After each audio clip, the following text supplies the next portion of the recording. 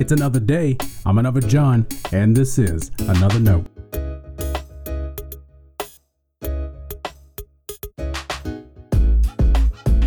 Today's edition of Another Note is titled, They're Not Drunk. Our scripture reference today is Acts chapter 2, verses 14 through 24. As always, may the Lord add His blessing to the reading and hearing of His holy word.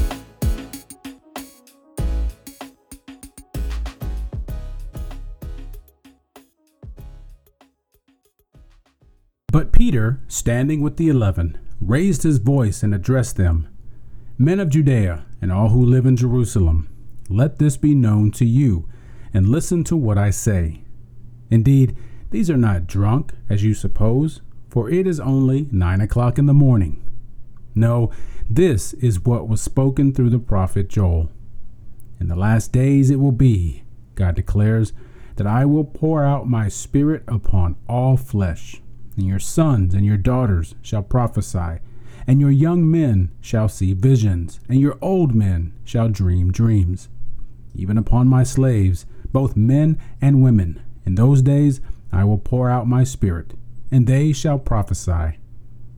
And I will show portents in the heaven above, and signs on the earth below, blood and fire and smoky mist. The sun shall be turned to darkness, and the moon to blood, before the coming of the Lord's great and glorious day. Then everyone who calls on the name of the Lord shall be saved. You that are Israelites, listen to what I have to say. Jesus of Nazareth, a man attested to you by God with deeds of power, wonders, and signs that God did through him among you, as you yourselves know. This man, handed over to you according to the definite plan and foreknowledge of God, you crucified and killed by the hands of those outside the law. But God raised him up, having freed him from death, because it was impossible for him to be held in its power. This is the word of our Lord. Thanks be to God.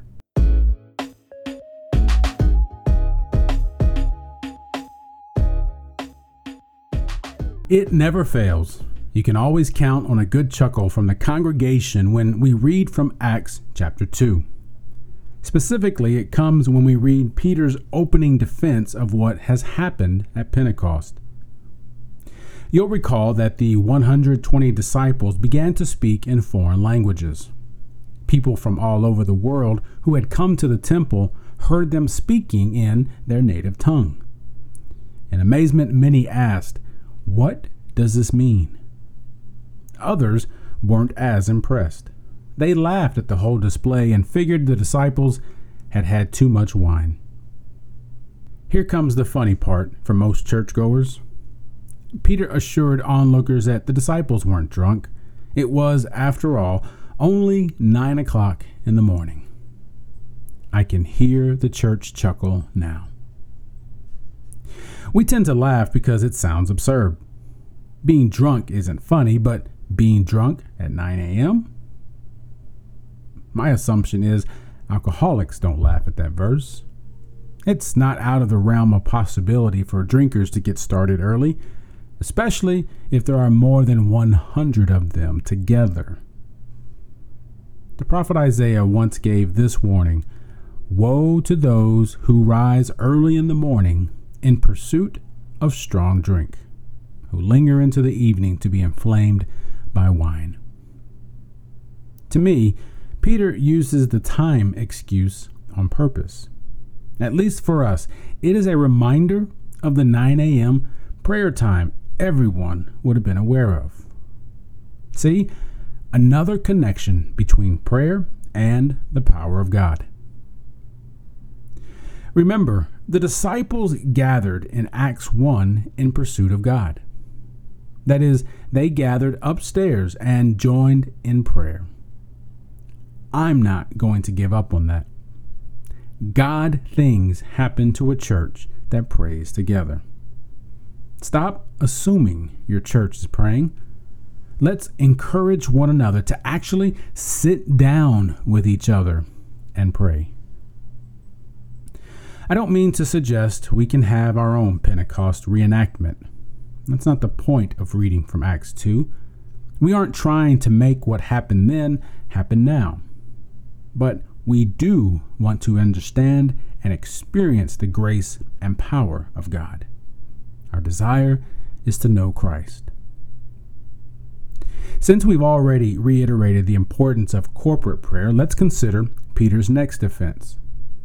He used the Bible to interpret what happened that morning. Can you imagine the amount of wine that would have been poured out to get more than 100 people drunk? You would need a lot. Because he knew the promise spoken of from the prophet Joel, Peter understood God was pouring out an abundance of the Spirit upon all people right before their eyes. Taken together, the amazement and scoffing spoken of in Acts 2 shows us just how much the whole event was for everyone to take in. The events of that day were what God had planned all along. Time for that outpouring had finally come. Whatever outpouring we experience, I believe, will come from our willingness to gather in prayer together. The power of God is already known. The Spirit will awaken the church as we seek God together through prayer. If the church is to reimagine a shared, dynamic prayer life, it will not be by accident. We'll need to develop and endorse such a shift in priorities. I'm willing to do that. Are you ready? Stay blessed.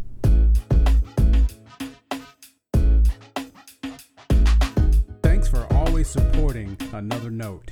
This is our daily devotional. I'll keep writing and recording as long as you keep listening and we keep growing.